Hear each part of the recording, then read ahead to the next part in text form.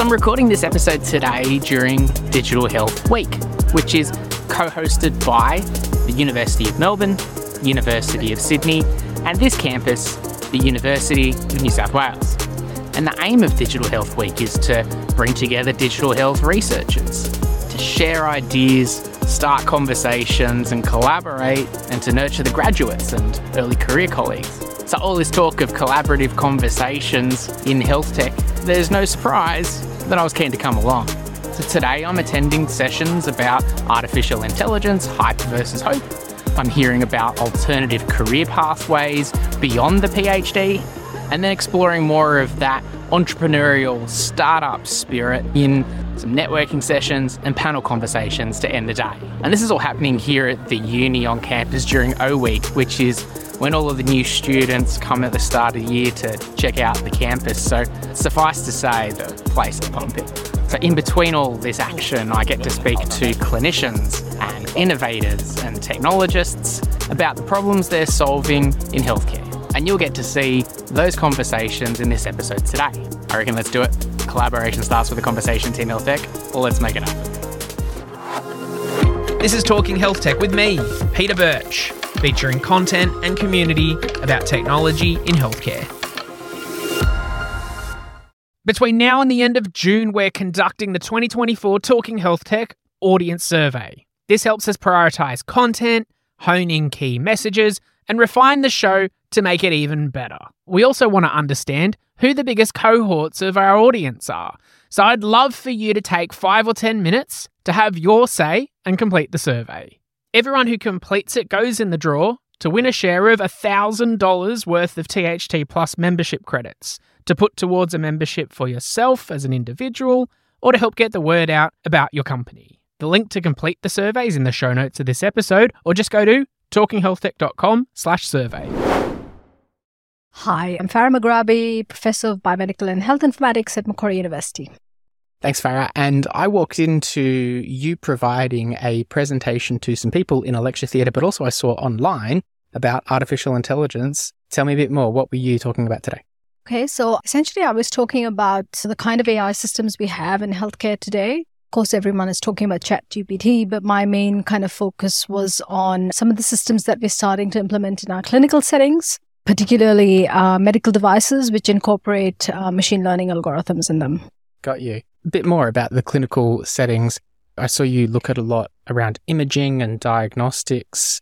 That's certainly where my mind goes to, where we're thinking about the role of artificial intelligence, particularly from a clinical setting. Is that primarily where a lot of the attention was spent as well from your side? We're interested both in clinician-facing and consumer-facing tools. And yes, a lot of the excitement is in stuff that is in the hands of consumers. But for the particular talk that I did kind of today, we focused on medical devices. And really, it's more convenience in terms of managing the amount of information that we had that we decided to focus on clinician-facing tools. And when you say the medical devices, because there's this whole exciting area at the moment where software is considered as a medical device. And so that's what we're talking about here. Yeah, exactly. That's kind of what we're talking about. So essentially, you can have your hardware medical devices incorporating software. Our medical device regulations have changed. So anything that incorporates AI broadly kind of is now subject to medical device regulations. But your stock standard sort of digital health systems are traditionally not subject to medical device regulations.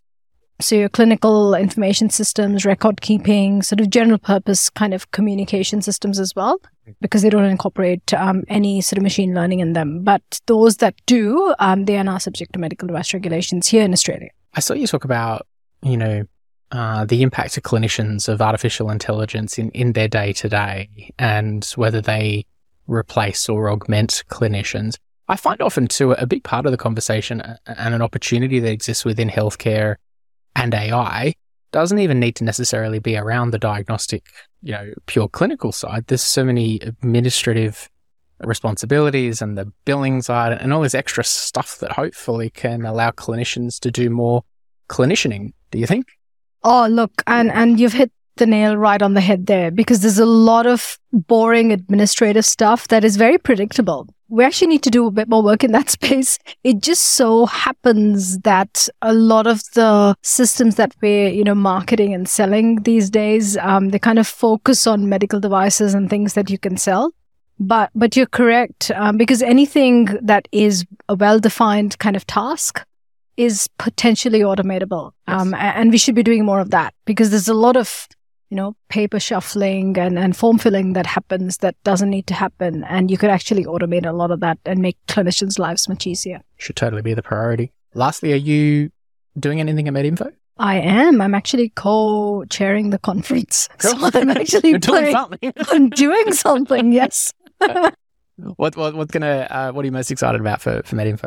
Oh, look, I'm most excited about the fact that it's the World Congress of Medical Informatics. It's coming to my hometown, and I'm co-chairing it. What more could I ask for? That's pretty obvious. It couldn't get better than that. But look, on a serious note, there's some really important conversations that we need to have, particularly around the role of AI and where things are going. Also climate change, and the role of digital health in that, in terms of being able to monitor and control the emissions from the health system, which is a big contributor to global health emissions. We're looking at anywhere between 6 to 10% of emissions coming from healthcare itself. This came up in a session that I was at yesterday from Enrico.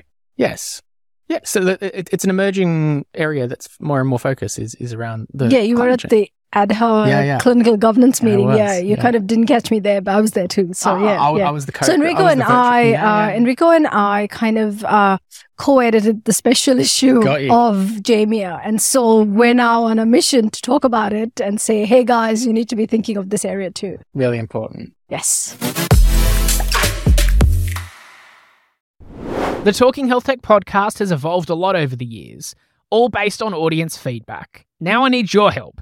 Yes, you, to shape the future of this show. Between now and the end of June, we're running our biggest campaign to date in order to understand what makes the global healthcare ecosystem tick. Last time we ran our Talking Health Tech audience survey, we learnt 40% of our audience are clinicians, 77% of our audience tune in for professional development and market awareness, 8% of people listen to Talking Health Tech for competitor profiling, and only 2% of people listen to the podcast to fall asleep.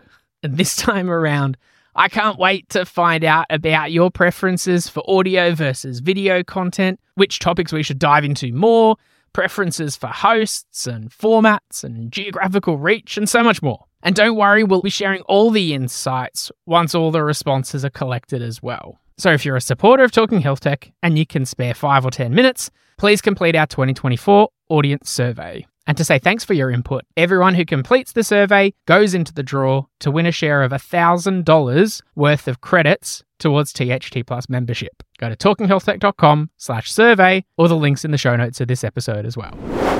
My name's Mark. I'm the CEO and co-founder of 23 Strands. We do whole genome sequencing and big data analytics, mainly focused on AI. So we're really bringing that to an area of health, which we think is a real need globally, which is reproductive health, mainly focused on the women and child journey, particularly through the prenatal IVF journey for those couples who are having problems. And you might see a little bit of that on free-to-air TV soon. Off the back of that, so we're bringing really the next generation, we believe, of genomics into that space.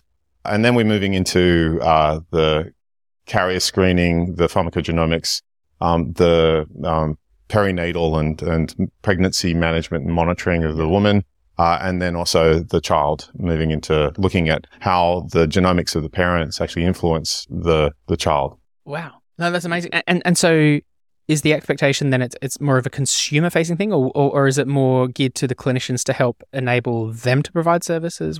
Yeah, so we've taken the approach that the clinicians are the underserved population in the market at the moment. There are quite a few companies out there working on direct-to-consumer products, but what we found is that within the clinical space, not as much has been given to the clinicians. And this group of amazing people who've gone through amazing education, who don't have much time, is really the problem we're trying to solve, is delivering insights to the patients, to that group.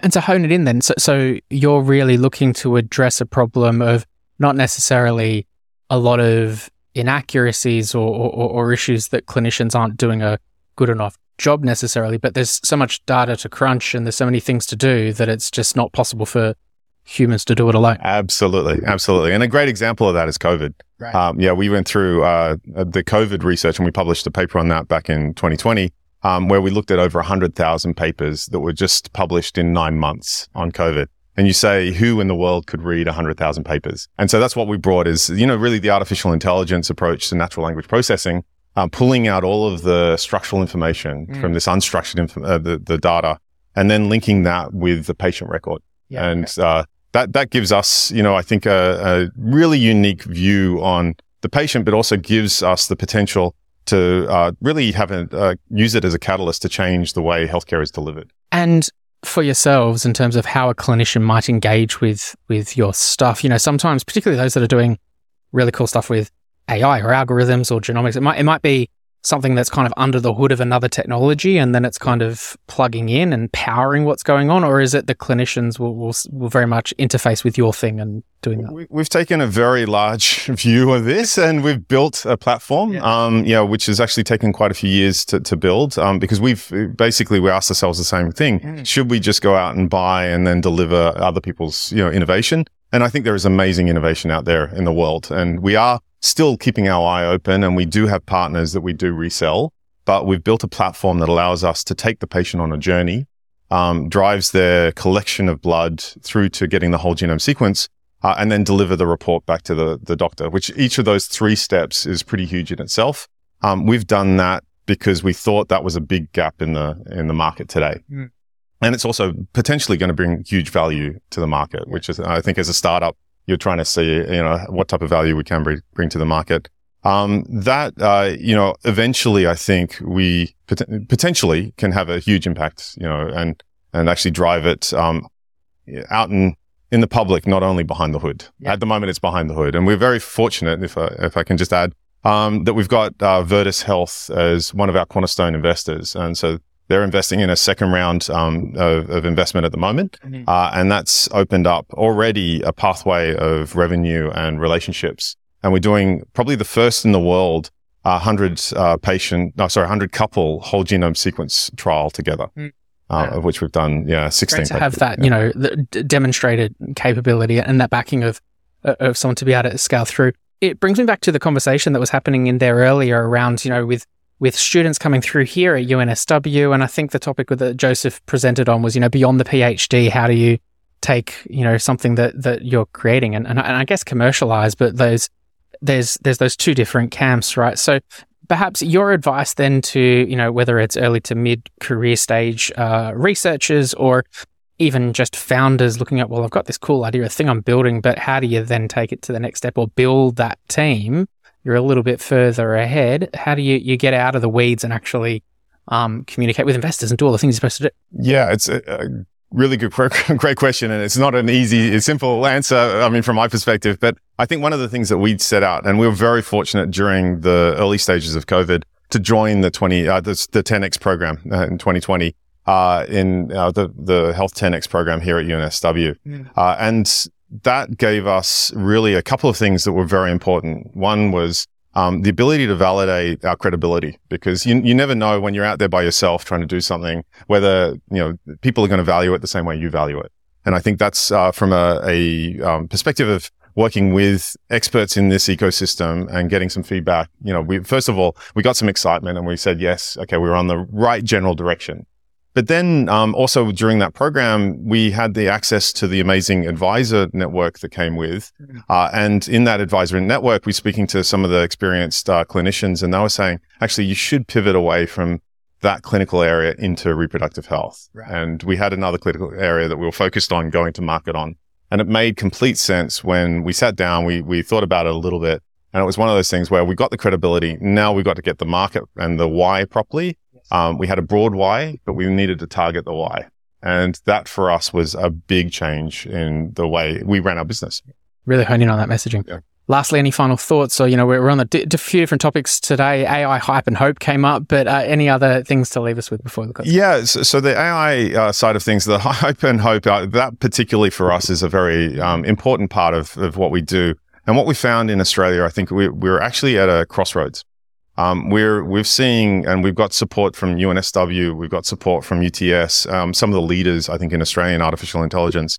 What we're seeing in the Department of Immigration, as an example, we see that some countries are being blocked. If you've got artificial intelligence or machine learning on your CV, the Department of Immigration actually stops you from entering the country or continuing through to postdoc or PhD work. On top of that, I think what we've seen is that some of the grant centers, particularly those in engineering, are having a hard time understanding the importance that I think the whole of the community can see through public AI that's happening, particularly around ChatGPT and some of those other well-known AI areas. The government funding environments are not supporting, I think, the industry to the same level. And that's through, particularly these centers of excellence. Unfortunately, we haven't yet cracked the nut to get an artificial intelligence center of excellence in Australia. And that, for me, is an indicative that we're a couple of steps behind the rest of the world. And we need to accelerate. It's a bit like genomics. We need to accelerate. We need to at least catch up, if not go further. My name is Arash, and I'm the founder of DeepMez. Mm-hmm. DeepMez is on a mission to make medical imaging examinations, such as MRI or CT scan, significantly safer and more affordable for patients and clinics.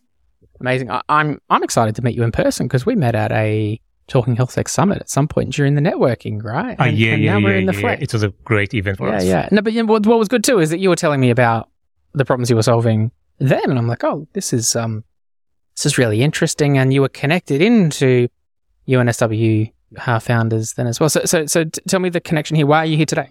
So we started around a year ago, and so we were working on the product development, and then we joined the UNSW's accelerator program. Right. And they helped us to validate the business model, to make connections into the industry, into the people who are experts in this area. And then we gradually come up with a business model that we can guess it's going to work in a real world setting. Because, everything is on the paper, and until you have a real conversation with medical imaging center, that's the time you're kind of sure that this is something that's going to work in the future. Yeah, and so this has been your professional background, right? And now it's taking what's theoretically possible, but turning it into a product? Yeah, definitely. So the first step was to build the MVP. Yeah. That based on the limited number of images that shows the feasibility of this solution, technical feasibility of the solution, which we have built our MVP based on more than 800 patients' brain MRI images, which is one of the largest studies of its kind. And then after doing the feasibility study, we are going to work on the real product, which means that we are going to deploy our MVP in some clinics in Australia to test it using real world data, to test it on an expanded data set, to see how radiologists work with this kind of product. Are they interested? If they see any kind of, if they need any more features, or if they need change, So MVP is just a first version of the product, which makes sense only in the development team. But we need to test it to validate it using in the real world. And tell me a bit more then about how it actually works, what you're doing at DeepMez. Sure. We are developing an AI-based solution that can reduce the dosage of contrast agents in medical imaging examinations. For example, MRI or CT scan. Contrast agents are chemical substances that are injected into the vein to increase the quality of medical images. And they have been in the market for the past 50 years. And the market of contrast agents has been untouched. The market is operating in a traditional method using chemical substances. But today, with the advancement in the AI technology, deep learning technology, it's time to change.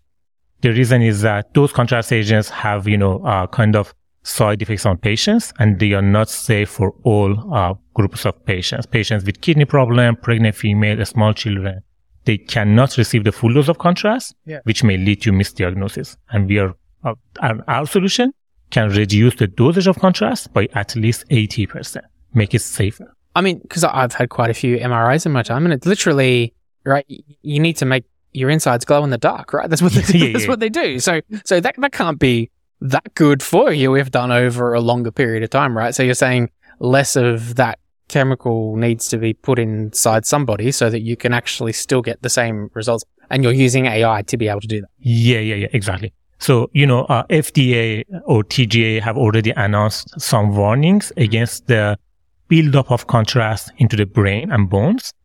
And on the other hand, they are very expensive. They're expensive for medical imaging centers. They are one of the most expensive consumable item costs in clinics.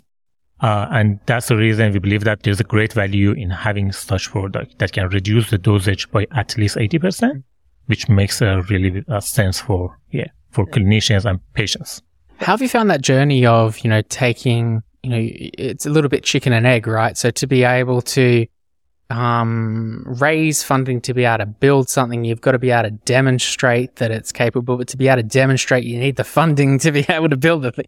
How have you, going through the process, and granted, you're probably still going through it right now. What is it like finding that balance and getting that buy-in? Actually, raising funding is one of the biggest challenges. It's not just for DeepMind, but I assume that many other startups face the same challenge. So the way we handled this challenge was that, so Australia is a great place to test and validating the solution.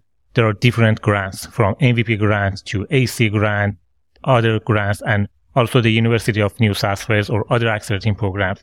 They are supporting you until a stage that you can have a validated MVP or validated business model. And then you are almost ready to present your idea to the investors and, get the seed funding or pre-seed funding and so on. But I really believe that Australia is a great place because of the support of the government, because of the support of the ecosystem to build this kind of product and then expand it, then scale the product and getting the funding from, VCs, angel investors. Yeah, definitely. I think leveraging those grants and those programs and the communities up front to really get as much value out of that as possible to then get to a point where then you need to make that bigger investment. That's definitely the way. And look, lastly, as a community, as an ecosystem, how can we support you and DeepMed to kind of get to that next point that you need to in 2023? Our next milestone is to, as I mentioned already, is to get to bring our MVP into some clinics for the validation phase, working with researchers to publish the result of our findings in peer review publication and, this kind of publication. But, we need to have the support of Radiology Society, to have the support of VCs and angel investors to bring this product to life. This is very important. This is the next major milestone for us. Hi, my name is Monzarul. You can call me Monz. That's my short name. Mm-hmm. I am a researcher and entrepreneur in rehab technologies. So you're wearing a few hats there, bringing the research and the entrepreneurial aspects together. And what's the product of all those things coming together? So first, I'm a researcher because I'm a research fellow at NSW, Sydney, co-affiliated with Neuroscience Research Australia. I started this fellowship 2 years ago, roughly 2 years ago, when I moved to Australia from Hong Kong. So long story short, I did my PhD in neuroscience, and I do research over the last 15 years on spinal cord injury rehabilitation. And throughout this research, I realized that research is excellent, while we need this research translation to make a big social impact or any significant impact to the society. So there comes the entrepreneurship, and I'm very lucky and honored to be the part of NSW Founders Program last year to have that hat. And so taking this research in you mentioned spinal cord surgery? Spinal cord injury. Spinal cord injury? And taking that into a product? Yes. To treatment. My research is on neuromodulation, and neuromodulation is can be done by pharmacologically, also recently found that electrically. And this electrical neuromodulation, during my postdoc training from UCLA, from California, we have quite a number of success with the spinal cord neuromodulation. And I brought that knowledge to Hong Kong, where we tried this therapy in a patient with spinal cord injury, and they recovered. And now in Australia, we are doing similar neuromodulation trials in different labs, also in NSW, where we're going to test this kind of treatment. But the point here is that even these treatments works, there is no commercial product. There is no direct translation. So I want to pave that path. So this treatment is effective. What is it a device or a thing that delivers the therapy? At the moment, the stimulator itself costs £10,000, and the stimulator is a stationary on the bench stimulator, which is kind of a size of a computer. So you can imagine that a computer cannot be carried by a person with paralysis on the street. So we want to make it like a pacemaker size. Yeah, interesting. And so that then brings you here to UNSW Founders, you mentioned. So what does the UNSW Founders kind of program and all the resources and stuff bring for you to be able to take it from concept to reality? Specifically for the stimulation part, it's very easy because UNSW has this MCIC workshop where we can use that workshop, and also can help from students, also help the students on their projects, on different developing different modules of this product. By the way, this is one of the targeted product. The other product is actually exoskeleton. You might have heard that exoskeleton is a big booming industry, but I see it in a way that is a very, very important rehab tool for people with paralysis. Now, one exoskeleton might cost a couple of $100,000, where we can try to cut the cost by developing in-house exoskeleton, not only cutting the cost, but also combine it with the stimulation to find better treatment. Do you find that's where a lot of the innovation happens in this research space, particularly with devices, where technically you could build something to deliver therapy or an outcome, but it could be a big flipping machine or a very expensive thing to create. So then it's about making it smaller or more cost effective or easier to use. Is that the innovation there? The problem I found that is the importance or the priority for people in this field. For example, I'm an academic and my priority would be publishing the results in a high impact journal. The next one would be the same thing, publishing the results in a high impact journal. But then there is no direct translation and there is no intense incentives for that. So this comes from the motivation that we want to make a difference in people's life. And that's why someone has to translate that knowledge. And I took that risk. Good on you. Well, hopefully that gives inspiration to others to do the same. What advice would you give, or do you give, to people in a similar situation where they feel that they're pumping out research to create papers but could potentially make more impact in people's lives? Where do you start to try and make that shift? I think the university is in a very good situation, or the perfect stand in this case, and UNSW is doing that. So there is a program called the Staff Entrepreneurial Program, and this kind of program actually will help the staffs not only do high impact publications but also translate their result to. I'm only talking about my field and my small niche, but there are many. Got to start somewhere. No, that's fantastic. Any other final comments or things that you wanted to share for this one? It's a very sharp learning process. But it's also a fun process. So it's a great place, and you will never find alone because there are people who are going through the same process, and always learning. Feel the pain together. Yeah. Hey, thanks for sticking around to the end of this episode. If you made it this far, you're the perfect person that I want to hear from. Our THT Plus audience survey is now open until the end of June, and I personally read every submission. In fact, if you leave a comment in the survey that you heard this promotion in a podcast episode, I promise I'll reply directly to you by email with a personal note of thanks, and I'll even buy you a coffee next time I see you in person. It's pretty easy. Just go to talkinghealthtech.com/survey and have your say. For more content and community about technology and healthcare, visit talkinghealthtech.com.